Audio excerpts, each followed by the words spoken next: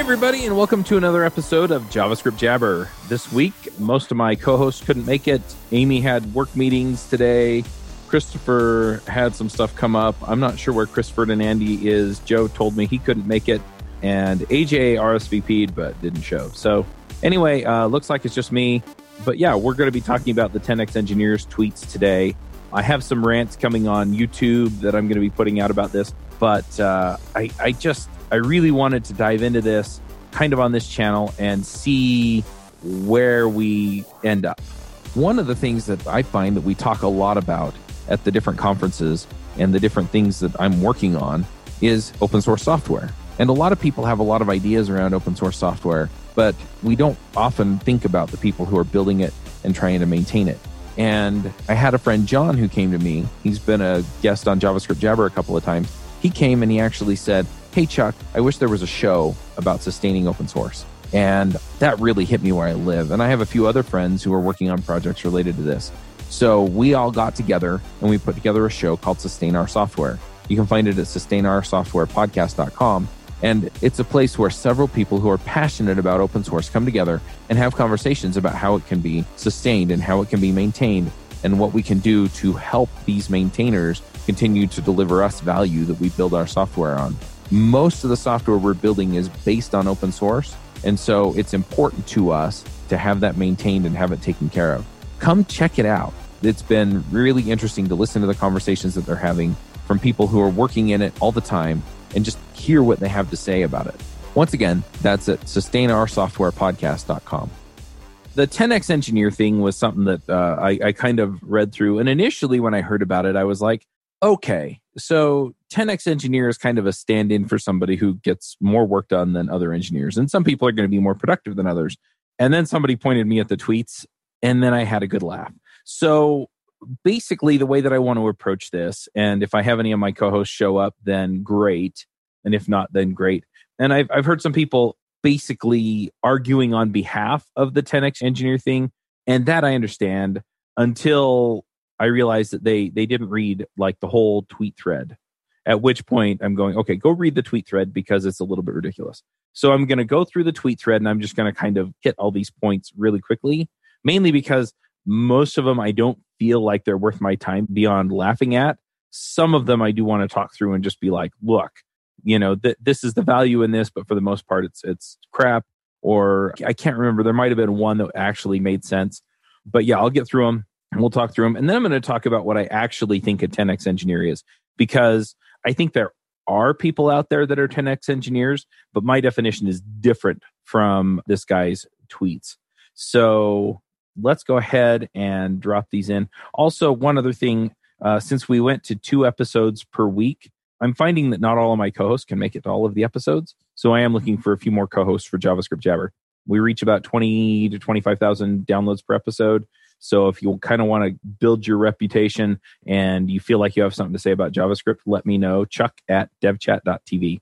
All right, here we go. So 10x engineers. Here's the tweet. And I'm just going to read these and then just talk through them as I go. So 10x engineers. Founders, if you ever come across this rare breed of engineers, grab them. If you have a 10x engineer as part of your first few engineers, you increase the odds of your startup success significantly. Okay, here's the tough question. How do you spot a 10x engineer? So he doesn't really define what a 10x engineer is, but he says that if they're out there, grab them. And this is part of my issue just to begin with, is that a 10x engineer is what? Somebody who gets 10 times the work done, is 10 times more productive than other engineers, which is different, I think, than what the work that gets done, right? Because you can have a lot of other influences on the team and on the code and things like that. So this 10x engineer is a little bit ambiguous. But I think generally the assumption is that you're going to plug somebody in and they're going to get 10 times the work done as the average engineer. So let's just go with that, okay? But the thing is what is the average engineer? Who is the average engineer? Under what conditions are they 10 times more effective? I mean, for some people, they work really well in kind of an open office, feel like they're around other people, you know, and it just kind of helps them relax and get into the mood. Other people are going to put their headphones on. They're going to put their blinders on. They just don't want to see anybody. They don't want to talk to anybody while they're in the zone. And then they collaborate well with other people. And so you kind of get this interesting mix that sets up the situation for people. But overall, the 10x engineer thing, it's still somewhat ambiguous, and it depends a lot. People's productivity depends a lot on how they work, what gets them going, and then, how the company matches up with that. So if the company doesn't inspire 10x work, then you may have a 10x engineer that would be a 10x engineer at another company, but not yours. I think you can argue that some people are going to be more productive, I guess, than others. But even then, it's really hard to measure. And just to kind of rant on this a little bit more, I've worked at a number of places and on a number of teams and talked to a ton of people about how you measure engineering or programmer performance. And nobody has a really good way of doing it. People have used like lines of code as proxy, but you can gamify that, right? Certain white space or things like that. You can totally gamify it. This is JavaScript jabber. So on the JavaScript discussion, for example, I can think of a dozen different ways that you can break things down so that you get more lines of code out of things. So that's not a good measure. So what is it then? User stories? Well, those user stories are typically going to be different in size. And if you've ever tried to estimate the amount of work that a user story is or a feature is, you'll realize that the accuracy isn't always great. So that's not always a great proxy either. There really isn't a great way to do it. And so people start getting complicated with it, right? Well, it's how many user stories or, how many story points, if you're doing estimation that way, which is just a measure of how complex each feature or part of the system is. They get done, and then you adjust for bugs that they write, and you adjust for time lost to this, that, and the other. But if they don't write well-maintained code, then there's not a really good way to check that out. And anyway, so it gets into a real mess real quick. So I really don't like the idea of, measuring it and saying, definitively this person is 10 times better or more productive than this other person. It's really, really hard to quantify. I mean, that said, if you go into a team and you work with them for a few months, you'll be able to tell which engineers are delivering more than the other engineers. You can get a feel for what the difference is with and without them. If they're gone for a week, you can definitely tell, this is the effect they had on the team. But generally, it's really, really impossible to measure. And then you've got people who you put them on the team and their measurable output is 1 to 2 times maybe what some of the other members of the team are. But then the way that they work with other people and inspire other people and enable other people means that their overall impact may be 10x, but you're not measuring the other 6 or 7x that you're getting from the way that they lead, the way that they interact, the way that they work. And I'm going to get into that when I talk about what I think a 10x engineer, if they exist, what they actually look like. Because what this guy's talking about is, anyway, it's just silly. So let me dive into these, though, because I think some of this is kind of a stereotypical view on developers. And I also think some of this just comes from the standpoint of business people. Well, I'll get into it later, but essentially business people looking at developers as essentially a widget factory that pump out code. All right. So let's start with number one. And this is probably one that I agree with more than not, is that 10x engineers hate meetings. And it's true, right? I mean, people like to do what they like to do and they hate to do what they hate to do. In this case, they think I'm reading from the tweet again, they think it's a waste of time and obvious things are being discussed. They attend meetings because the manager has called for a, quote, staff meeting, unquote, to discuss the features and status. All right. So, I mean, this is true and not true, right? I've been to some meetings where I felt like they were productive meetings, got everybody on the same page, made sure that the code we were writing was all what we wanted, essentially avoided some issues that we might have run into if we hadn't had the meeting, okay? And so I don't think 10x engineers hate all meetings, but for the most part, meetings are a waste of time. And so I tend to agree with this. They'll show up to the meeting because they'll be in trouble if they don't. But again, this really boils down to my take on what a 10x engineer is if they exist. And that is that 10x engineers have to be enabled by the organization. And so they'll only be called into meetings that they have to be in. They won't be called into meetings just because the manager has called a, quote, staff meeting. They're going to be called in they're going to go to a meeting because they know that the meeting is going to be short, it's going to be focused, and it's going to be productive. And then they can get back to the things that they're good at. So I think 10x engineers, and I'm kind of spoiling what I'm putting in later on, but I think 10x engineers is an organizational thing. It's an organizational problem to solve. as much as it is the engineer's problem to solve as far as being productive. So yeah, I tend to agree with this, but it's partially the organization, right? The organization needs to learn how to make the most of the engineer's time and not waste it. I know this is Twitter. He only has 280 characters to make his point here. And so I can kind of give him a pass on this one. So let's move on to number 2, timing in the office. He says timings. He's from India. And so sometimes I find that the English there is a little bit different. I don't know if that's necessarily, it's always necessarily wrong, but it's not fluent to the US. So anyway, timings in the office for 10X engineers is highly irregular. They tend to work when very few folks are around. If there is a crowd or an all-hands meeting, they are not visible. Most of them are late-night coders and come late into the office. I find that this is probably 80% incorrect. Most of the, quote, 10X engineers, most of the highly productive engineers that really deliver well, I found that in high-functioning teams, they're all there at the same time. They all work in the same office. They work well together, even if it's an open office bullpen situation. They really do work well together, and they know how to get in and get stuff done. The other thing is that most of the 10X engineers that I know, what they really want is to get the things done that they need to get done. And a lot of them are involved in other things in life outside of work. And so they're going to come in. If anything, they're going to come in early. They're going to get their crap done. And then they're going to go home to their family or their life. And they're going to go live their life, right? Some of them are going to come in for late nights. And I've seen this more generally if there's like some kind of code crunch, right? Where it's, okay, I've got to get in and I've got to get these extra features done. They'll stay late, right? They'll stay late and get it done, and nobody's in the office, so nobody's bothering them. But that's the exception, not the rule, right? That kind of behavior. And yeah, they will be more productive when there are less people there, and they recognize that. But a lot of the good engineers have coping mechanisms too. So I mostly flatly disagree with this one. The next one, 10X engineers' laptop screen background color is typically black. They always change defaults. Their keyboard keys, such as IFX, are usually more worn out than A, S, and E. I mean, this is just stupid. Most of the engineers that I know, they'll set the background color to whatever makes them comfortable, and that's what they'll do. Some of them go with the default, some of them don't.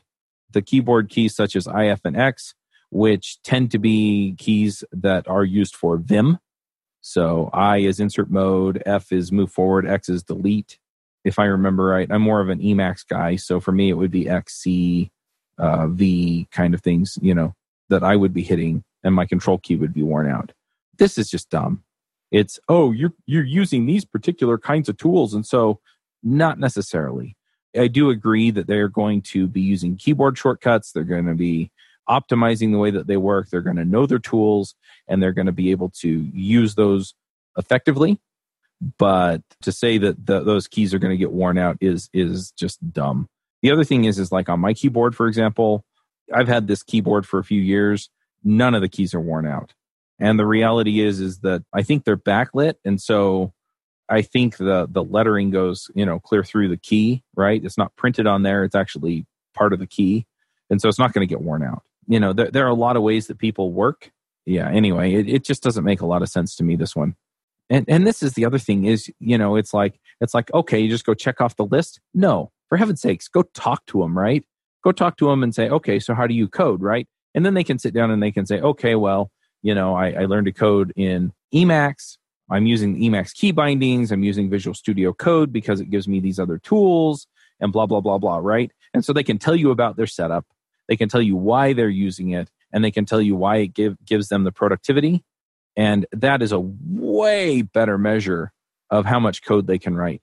But even then, a lot of the code that's being written is when they sit back, they kind of take a minute and they go, okay, what's the best way to solve this problem, right? And so it's them thinking. It's not them pounding on keys and making code come out. And this is the real problem I have with a lot of these, is that it's not the amount of code to come out. It really is how well the problems are solved, how maintainable the code is, how you take your approach to this, and what you're looking for as far as, I guess there's a measure of quality as well as output. And so it's insane to say, they're going to wear out their keyboard because they're writing so much code at this level. It's dumb. Sorry, it's dumb. All right, number 4. This is the one that is patently ridiculous, okay? 10x engineers know every line of code that has gone into production. Bull crap, okay? I try and keep a family-friendly rating on here, so crap. This is utter crap, okay? If a QA or support folks alert an issue, they know precisely where the fault or bug is and can fix it the same in hours versus days. Total crap. If they were working on it yesterday, maybe. If they were working on it a month ago, forget it. If they were working on it a year ago, I mean, this is insane. And the thing is software has gotten so complicated these days to where, unless it's a tiny app, in which case this may be true, you have multiple people working on it. There's no way you can keep track of everything that's going into production. Does Facebook have 10x engineers? Probably. If they exist, Facebook probably has some. Do they know every line of code that's gone into production? No, because nobody has freaking time for that. I've worked on teams of like 6 or 7 people. I didn't have time to keep track of everything that everybody was writing. This is insane. And then my code butted up against somebody else's code. They called into mine called into theirs, et cetera, right? And so even parts of my own code, the things that I wrote, I didn't completely understand everything that was inside of it as far as like how it was arranged and things like that. The other thing is that once I had the problem solved, my brain moved on to something else. And I didn't always remember all the details of every line of code that went into production. So this is just patently dumb. Obviously, this guy has no idea whatsoever as to what goes into writing a complex piece of software. So, I mean, I have to say number 4 is absolutely stupid. So far, I think we've got 1 that I agree with, 2 that I patently disagree with, and the third one where I'm saying maybe the underlying message might possibly be something that you could go for, but talk to the engineer and make sure you understand exactly why they're doing what they're doing. All right. 5, most of the 10x engineers are full stack engineers. Not true. For them, code is code, and they don't care whether it's front-end, back-end, API, database, serverless, etc. I've rarely seen them doing UI work. Again, this is absolutely stupid. Different people prefer to work on different parts of the code. A lot of people prefer different languages and frameworks. A lot of people like working at different levels in the code, and a lot of them are better at those things. And so what he's advocating is that the best engineers are generalists. Now, I have to give him a little bit of a pass here because he did say founders and startups, right? So at the beginning, yeah, you probably want a high-level generalist to come in and work on your app. But as you get more complicated and you get more people involved, and it gets more involved on the front end or the back end or the database, et cetera, you're probably going to want to have some specialists that can come in and handle the really messy, hairy bits of your front end code, your back end code, your API code, your database code, your serverless code, et cetera, and can actually knock that stuff out of the park. And so as soon as it starts to get complicated, you're going to not want those generalists. You're not going to want those code is code people. You're going to want those people who deeply understand the systems that they're working in and can actually go in and enable everybody else. And they're going to be your 10x engineers because the changes and fixes and understanding and knowledge that they bring is going to enhance the work that everybody else does. All right? So, yeah, number 5, dumb. Okay? So the first one I agree with. The rest of these I really don't, though I can kind of give them a little bit of credit here and there. Number 6 is 10x engineers can convert thought into code in their mind and write it in an iterative fashion. Given a product feature, they can write that entire feature in 1 or 2 sittings of 4 to 6 hours with a caffeinated drink without distraction. That, again, is absolutely not true. Depending on the feature, it may take days.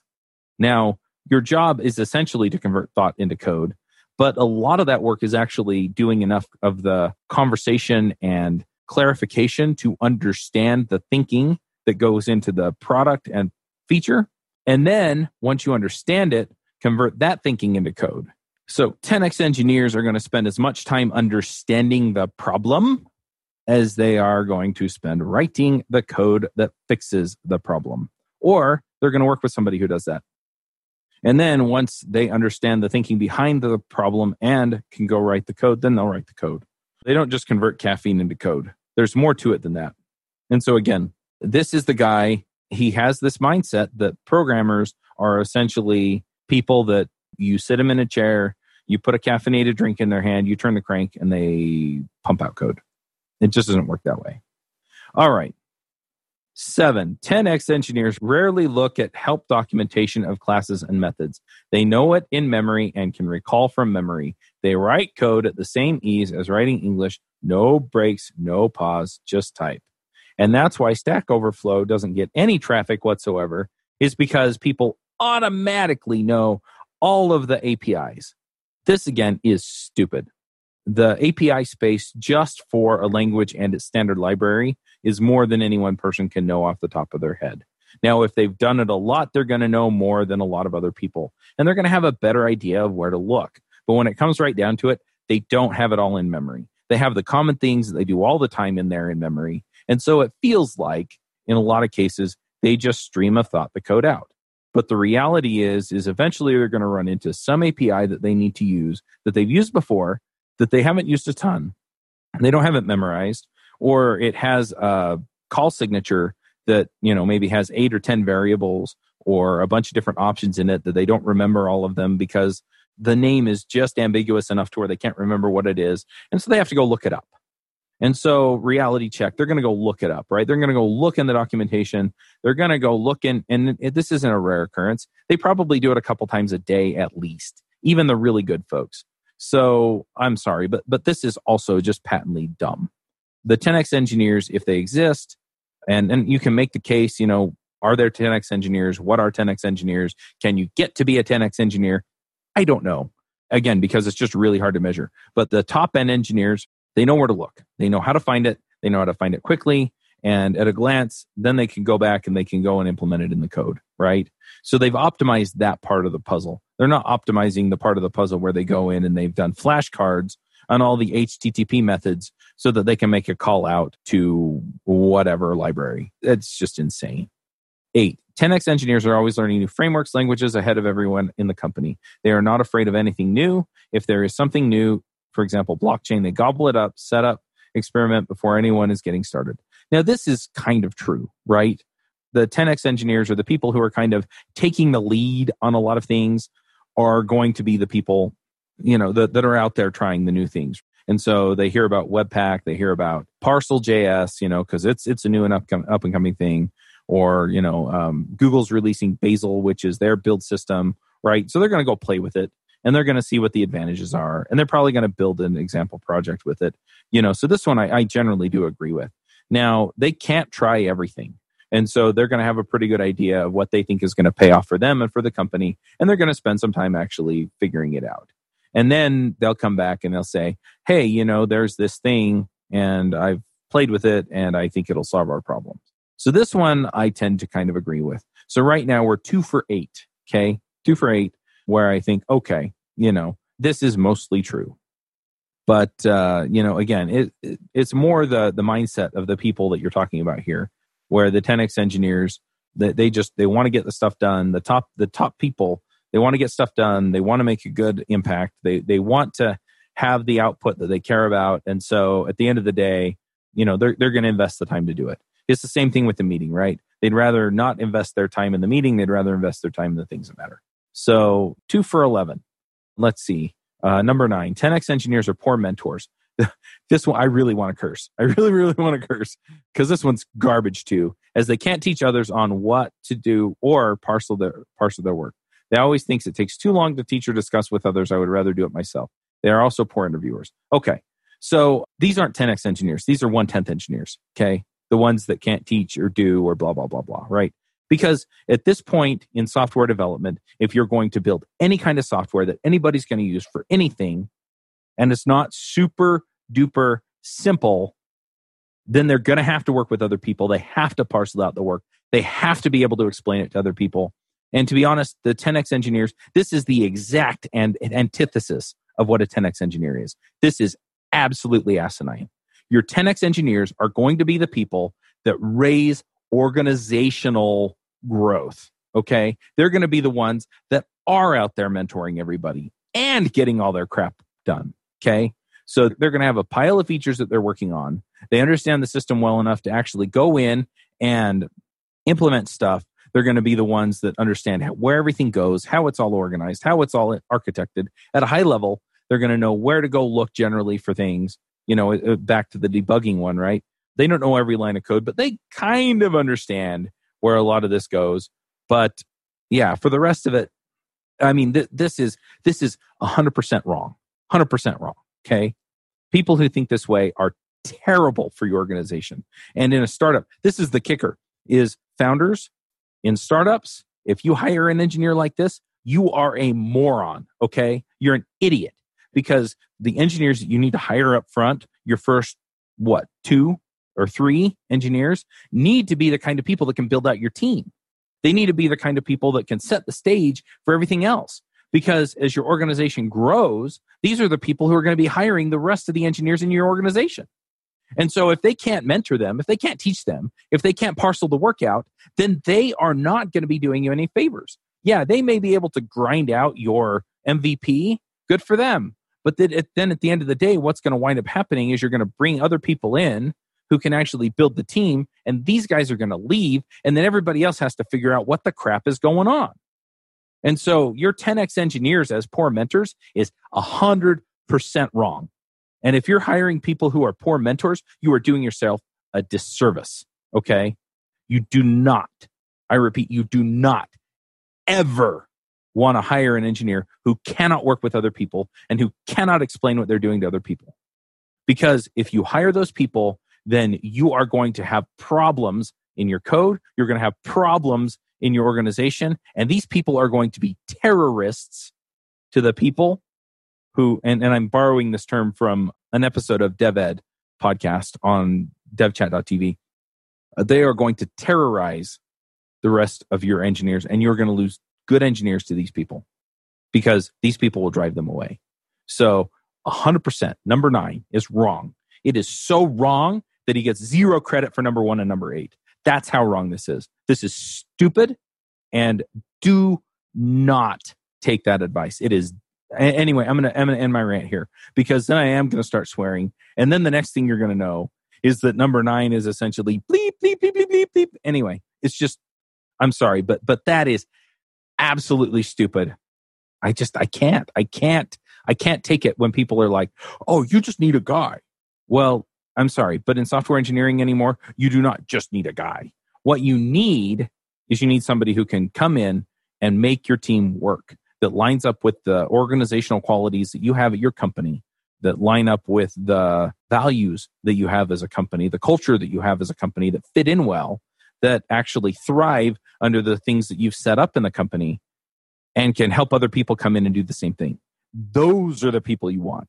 Those are the people who are going to be productive under those circumstances and are going to help everybody else do that too. This episode is sponsored by Sentry.io. Recently, I came across a great tool for tracking and monitoring problems in my apps. Then I asked them if they wanted to sponsor the show and allow me to share my experience with you. Sentry provides a terrific interface for keeping track of what's going on with my app. It also tracks releases so I can tell if what I deployed makes things better or worse. They give you full stack traces and as much information as possible about the situation when the error occurred to help you track down the errors. Plus, one thing I love, you can customize the context provided by Sentry. So, if you're looking for specific information about the request, you can provide it. It automatically scrubs passwords and secure information, and you can customize the scrubbing as well. Finally, it has a user feedback system built in that you can use to get information from your users. Oh, and I also love that they support open source to the point where they actually open sourced Sentry if you want to self-host it. Use the code devchat at Sentry.io to get 2 months free on Sentry's small plan. That's code devchat at Sentry.io. All right, number 10. Otherwise, I'm going to lose my freaking mind. Okay, number 10. 10x engineers don't hack things. They write quality code and exactly how the code has to evolve and have a mental model of overall code structure. They write at most one design document and the rest is in the code. This, again, is utter garbage. Okay? The reality is that you almost never know what's coming. I mean, sure, you might have a roadmap and you might have a pretty good idea because your founders have gone out and talked to a whole bunch of customers. They have a pretty good idea of what people want. But the reality is as soon as you get in and start writing code and having people use it, you're going to start getting different feedback. And that feedback is way more valuable than the feedback you got when you went out and talked to people in the first place. Even if you put a model in front of them and walk them through using the code and things like that, things are going to change, okay? So they won't know how things are going to have to evolve. They might have some idea of how some things have to evolve because you're going to get some of it right, but you're going to get a lot of it wrong. And so if you're writing code so that it can evolve the way you think it's going to have to, instead of writing code that is flexible and easy to maintain and easy to change so that you can change it in whatever way you need to match with the feedback you're getting back, then that's what a top engineer does. So they know exactly how the code has to evolve. Crap. Utter garbage. Okay. It's baloney. Okay. You're going to get in, you're going to start writing code, you're going to learn a whole bunch of stuff, and you're going to figure out that your mental model had to change. And then they do have a mental model of the overall code structure. This is generally true. They generally know how things go together at a high level. And so then they can say, okay, well, this thing probably is part of this feature, and that lives in this part of the code. And so if there's a problem with it, or if I need to modify it or tie into it, I know where it is. And when I add this new feature, I know what part of the code it is. I know where it belongs. I know how it's organized, so I can put it in the right place. And that way it's easy for everybody else to find. They write at most one design document. I have never, ever seen this be the case. Ever. Okay. So usually the way this works is there's no design document. That's by and far my experience with programming, is that there's no design document at all. And then the rest of the cases where there is, documentation for the design, it's usually in a wiki or something, which I guess you could call one design document. But a wiki is mostly, by definition, a collection of design documents for each part of the code. And even then, it's probably out of date. So anyway, I'm sorry, but documentation and documentation of the design of the program, it's useful. I think it's worthwhile some of the time, especially for some of the hairier parts of the code. But then you've got to build a discipline into your organization to use it. And that's the real kicker here, is that most organizations don't put enough emphasis on it to make it worth it. I think organizations need to make up a judgment call here as far as whether or not it's worth it, right? Because some organizations work fine without it, and it may or may not actually save them time. And then other organizations, depending on their size and the way that they're organized, could benefit from it. And so your organization needs to take the time to figure out if this is something they want. But otherwise, a lot of it's just going to be passed down. Can't remember the term. But it's all going to be basically verbal lore. So 10 is crap. Okay. And 9 was so bad that we're back to 0 out of 10. So anyway, 11, 10X engineers rarely job hunt or move out of the company. They move out because you make their life miserable with the process, meetings, training, and other non-value added activities. If you come across them, hold on to them, celebrate them. So this is right for the wrong reason. Okay. So 10X engineers or top engineers rarely job hunt or move out of the company. Now, this is mostly true. Okay. When top people move, it's because they are going to something else that they want more. Okay. Or because, something's changed in the way that they're working to where they're not happy where they are. Okay. So they're either moving to something better or they're not happy where they are. Okay. Now, rarely move out of the company. That depends a lot on the person who's involved, right? So some people, they work at a company, they love it for, all year and a half to 2 years they're there. And then somebody comes along and offers them something that looks more interesting and they move, right?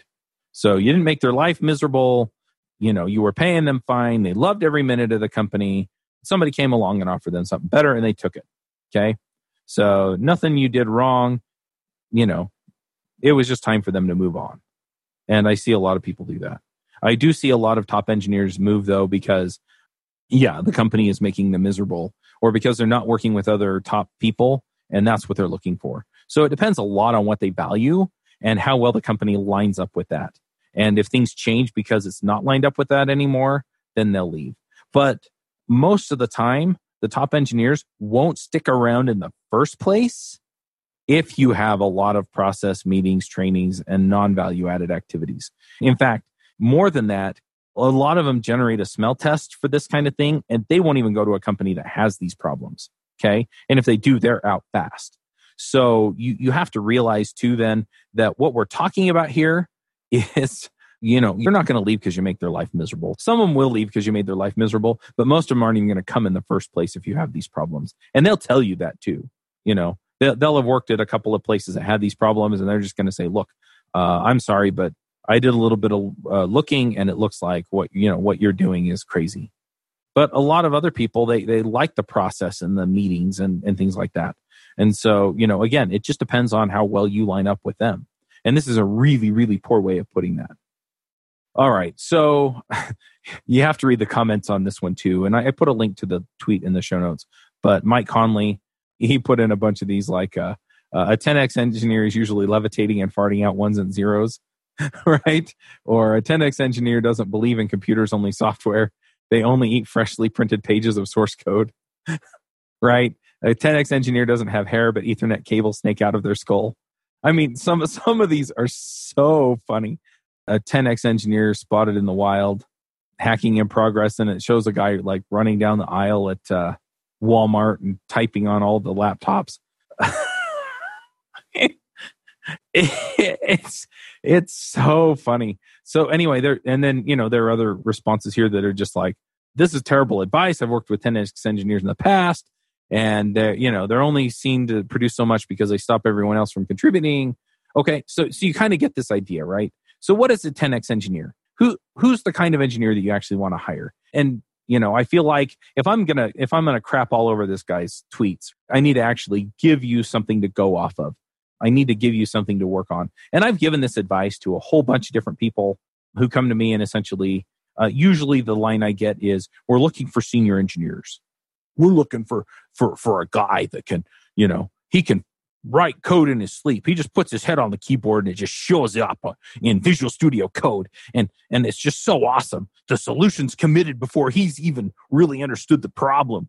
It's nuts. It's absolutely nuts. And I'm sorry for going into my idiot voice, but man, it drives me bonkers. And it's like, okay, well, here's the thing is, if you want those kinds of engineers, the easiest way to get them is to hire those kinds of engineers. Because what happens is those kinds of people tend to like to work together. And so they probably worked with other 10X engineers at other places. And so if you can get one of them in the door and make them super happy and make them want to work on your problems, then they're going to go tell their friends, hey, this is a great place to work, and here are all the perks, and here's why I like it. They give us all the stuff that we want, and then they'll bring their friends. Okay? Just saying. So how do you get that first person, right? How do you get the 10X engineer, if the thing exists? I'm going to just keep using that term, regardless of whether they're a 5X engineer, a 10X engineer, a 2X engineer, whatever. How do you find them? The first thing you have to do is actually identify who that is for you. And I'm sure some people's heads are exploding. What do you mean? What is for us? Aren't 10X engineers all the same? Nope. Sorry. Bad news. 10X engineers are not the same for every organization. And this is the thing, right? Is that if you want 10X engineers, you have to make them. What you do is you hire a 4X engineer, and then you bring them into the organization, and then you clear out all the stuff that gets in their way, and you give them all the stuff they need to become a 10X engineer. So you give them the other 2.5X, and so your 4X times your 2.5X gets you to the 10X, right? So then how can we make them 2.5 times more productive than they currently are? A lot of that has to do with your corporate values, your corporate culture, and what you provide them as far as how they work, okay? So some people are going to thrive working remotely. And so let's say that you have a 100% remote company. Well, then what you want is you want somebody who thrives working remotely, somebody who thrives working under the circumstances that you work in. If you instead have a bullpen, just a big open room that the developers work in at your office, and they all get desks at cubicles or just desks in the room, I've worked in both, then you need to find people that work well under those circumstances, that can show up. Maybe they put their headphones on and work, and then they build camaraderie on the team. And so the team pulls together and solves problems together, and you make all that work for you. Or maybe you're looking for a couple of loners because you just need a handful of services that just need to talk to each other. And so the one engineer is going to build one service, the other engineer is going to build another service, and they're just going to call each other's APIs. And you don't really care what the APIs look like as long as they work. In which case, maybe you can get one of these loner guys to work for you. I'm still not going to count on it because their services still have to talk to each other. And there's going to be some level of orchestration that has to happen together. And so they are going to have to work together to some degree. So I still don't believe what this guy's putting out. But again, it all comes back to that same thing. The other thing is that your 10X engineers are going to be the kind of people that when you add them to the team, the overall output of the team goes up by virtue of them being there to a 10X level.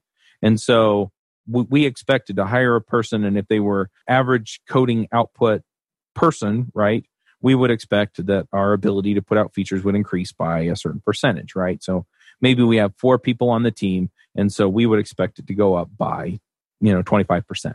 And so if they come in and they can increase the output of the team by 100% or 200%, then they're a 10x engineer.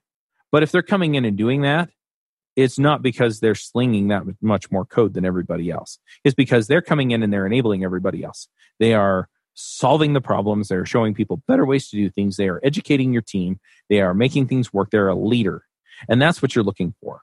You're looking for those people that are going to show up. They are going to write great code. They are going to help your team organize code so that they're more effective. They're going to help people organize the processes by which you submit code and make them more effective. They are going to make your deployment processes better so that you don't have to have people stay all night and make sure that the deployment worked. You get the idea, right? Your 10x engineers are going to be the kinds of people that show up and make a difference at the organizational level. And the way that you find them is you look at your corporate values and you make sure that they line up with those. Because if they don't, even if they're highly productive, you're going to have problems.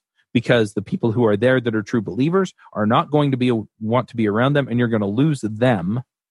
And they're probably being productive anyway. So the people that line up with your corporate values and are productive are going to leave because you've got some guy in there that doesn't fit. And so he's making everybody miserable. Even if he or she is a good fit somewhere else, they're not a good fit for you, and you've got to get rid of them. And then the other thing is you have to make sure that you understand some of the ways that you want them to make a difference. So look at your organization and say, you know what, we really do need somebody who's going to come in here and rally around people, or we really do need somebody who's going to come in here and increase the quality of the code. Somebody who's going to help us set up continuous integration or continuous deployment. Somebody who can come in here and help us write better tests. Somebody who can come in here and help us organize our Express app. Somebody who can come in here and give some direction for the way that we're writing React or Angular or Vue.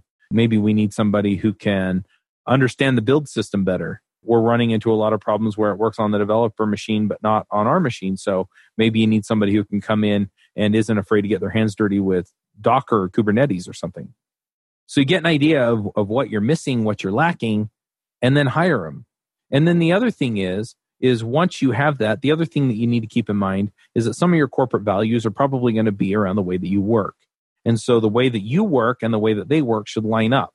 You don't want to have to change the entire organization to accommodate somebody who needs peace and quiet, because everybody else may actually thrive by going out to lunch together and then coming back laughing and slinging jokes around for the rest of the afternoon while they work. They're going to drive this 10x person crazy, and they're not going to be able to get 10x work done. But if you have somebody that fits the mold as far as that goes, and so they work well under the circumstances that you're going to have them work under, then you may be able to get them from 2x to 3 or 4x, and then get them a machine that, will accommodate their needs and put them in the corner that they want to be in and things like that. And maybe you'll increase them to 4x to 5x. And by doing a lot of these things, giving them a certain level of autonomy or giving them a certain level of very clear direction. Some people thrive under one circumstance and some people thrive under the other. And so by optimizing things so that you're providing them with the things that they need, you can get them to 10x. Have the agile retrospectives and things like that allow them to help your organization evolve the way that they do things so that they can be more productive. Give them opportunities to provide code reviews for the rest of your organization. Give them opportunities to have a say and have a voice in a lot of the other stuff that you're doing. So, that's the kind of thing that I'm talking about is, it's not just bringing people in who fit the mold and plugging them into the system and then watching them churn out code. It doesn't work that way. It just doesn't. Software development is a people problem as much as it is a programming and technology problem. And so what you're looking to do is you're actually looking to bring these people on board and set them up for success. The other thing is you may find that you're hiring a 2x engineer who's new, who doesn't know the technology as well, or, has to come up to speed on your stack or things like that. And you can turn them into a 10x engineer by doing these things. So by finding somebody who you can groom to be a good leader, finding somebody who you can groom to be a good mentor, finding people who believe in your corporate values and things like that, finding people who are going to get in and just take hold of things and run with them, people who are going to take the initiative to make things better. Those are the things that are actually going to kick in and matter. And so those are the people that you're going to want to hire as your 10X engineers. And so all this other stuff about how these people basically plug their brain into the computer and then think code onto it, and they're just going to generate a certain amount of code, it's dumb. It is dumb. You want people who are going to work well in your team, who are going to inspire people to do better on your team, who are going to teach them techniques that are going to help them to be better, who are going to help everybody level up. And I've worked with a number of these people, and then also can sit down and actually get the work done themselves. Those are the people you want. You're looking to hire leaders. You're looking to hire thinkers. You're looking to hire people who are trying to keep up. You're looking to hire people who are looking at what's coming next and how that applies to what you and everybody else are doing.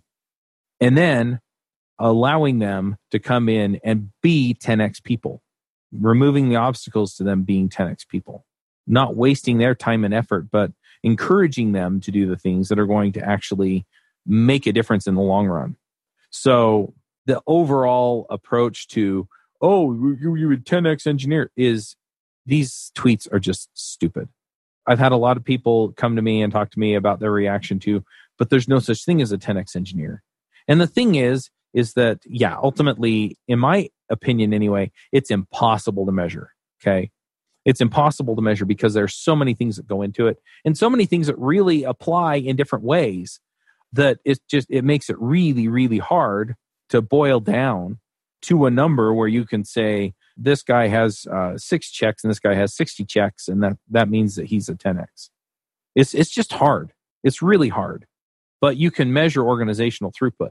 And if you can measure organizational throughput and you expect a certain level of outcome and you see another level of outcome, that's what a 10X engineer is. And so, if you hire your third person and he increases your output on your team by 50%, and every person you add to the team after that, he adds 10 or 20% to what they're putting out, you're very quickly going to get to 10X. But it's not going to be because your 10X engineer is this genius coder that sits down, sets his screen to black background, uses the right font, uses Vim, and then nerds out onto the computer all day. It's going to be because he or she is the kind of person that gets in, understands the code, understands the problem, communicates it well with other people, works with them well to get the job done, takes a leadership role in making sure that the right solutions are implemented, and then at the end of the day, makes the entire team better. That's a 10X engineer.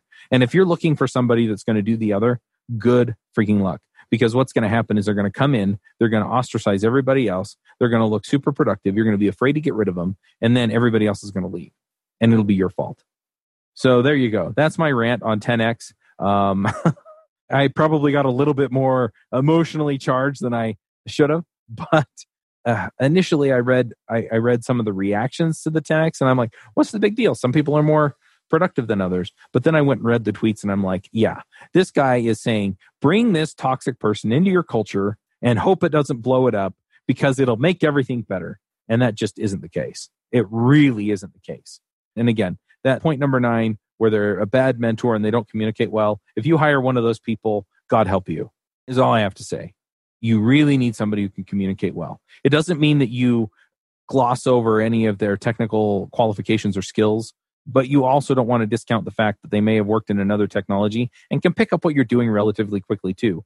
And if they meet those requirements and they meet all of the other requirements as far as leadership and quality and things like that, hire them and do whatever it takes to keep them.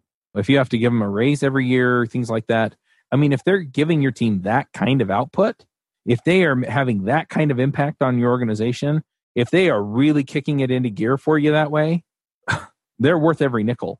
And if they really are putting out 10X, then giving them raises all the way up to 10X what you're paying somebody else, again, it is worth every dime. It is worth every dime, because when they leave, they'll take all that organizational knowledge with you. Your team performance is going to go back down to whatever normal is without them, and you're going to wish you had them. And so, yeah, I just can't emphasize enough, It doesn't matter what everybody else in the industry is doing. If you've got one of these people that raises the organizational excellence to that level, do whatever it takes to keep them and make them happy. And make them happy doesn't always mean pay, right? Make them happy may mean that you give them a month sabbatical, or that you let them go speak at as many conferences as they want to go speak at. A lot of people are looking for different things in organizations. And so by providing them what they're looking for, you're going to keep them happy. And so just find out what it is they want. Find out what makes them tick. Oh, I want so much time to work on side projects. Great. I want so much time to work on open source. Great. I want so much time to go travel to conferences. Great. I want you to foot the bill for my travel. Great. Whatever it takes. But at the end of the day, then they can come back and they can knock it out of the park for you, and you're going to be happy you had them. And there are tons of people out there that are kind of at the top level of the JavaScript community or the programming community that kind of meet this description. And so you can kind of model after them to a certain degree. But really, there are people out there that have no interest in being in the limelight that will do this for your organization. I've had the pleasure of working with some of them. I've had the displeasure of working with some people that were highly productive on their own and were terrible to work with on a team. And these days, if you're building any kind of complex application that does any kind of work, it's a team sport. And so if you have a whole bunch of the 10X engineers as described on Twitter, what you're going to wind up with, I remember in 1998 was the year I graduated from high school. The LA Lakers had, I think they had like 6 or 7 basically superstars on their team. And they made it to the playoffs, and then they crashed and burned. And the reason is because none of these superstars wanted to play with any of the other superstars. They wanted to be the super duper star. And it hurt everybody. It was really kind of funny to watch, because I wasn't a Lakers fan. But at the end of the day, it didn't work. You needed people that were willing to play with each other and work with each other and not have a pissing match with each other. And so, on their own or on a team where everybody's willing to feed the ball into them and they don't have any bones about feeding them back out to everybody else on the team because they're still going to outplay everybody else on their team and they can be the superstar, they're fine. But if you have a team of superstars, then the superstars have to be willing to work together. And if that team had been able to pull together, they would have given everybody else a real run for their money.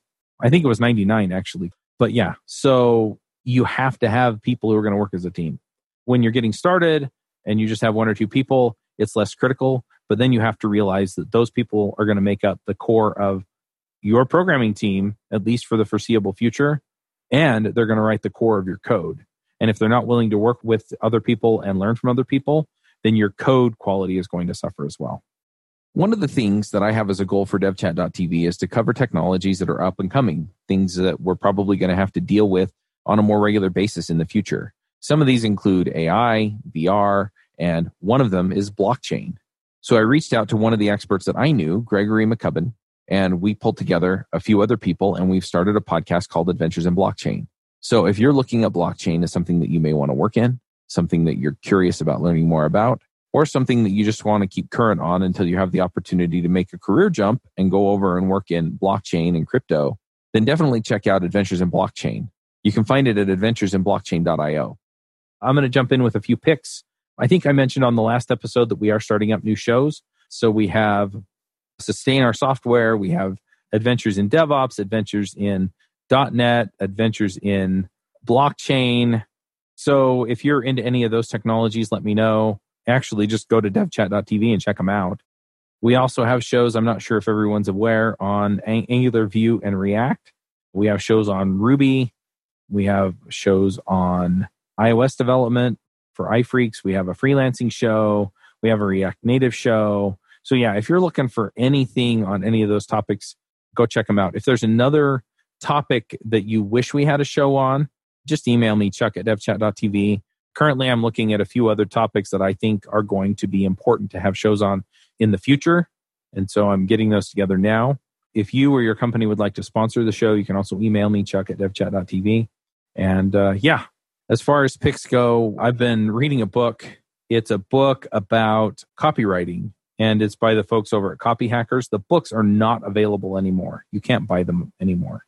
So what I recommend is that you go to copyhackers.com. They have a course, and I think it's based loosely around the books. I would suggest that you pick those up.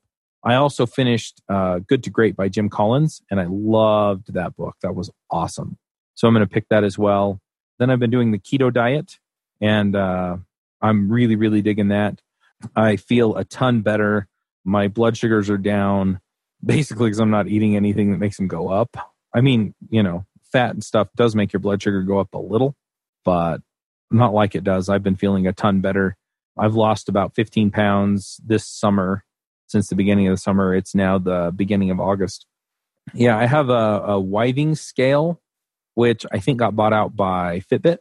It tells me my body fat percentage and things like that, which is interesting too, because over the last probably 2 or 3 weeks, I haven't lost any weight, which tells you that I lost like 15 pounds over the course of June and maybe the beginning of July.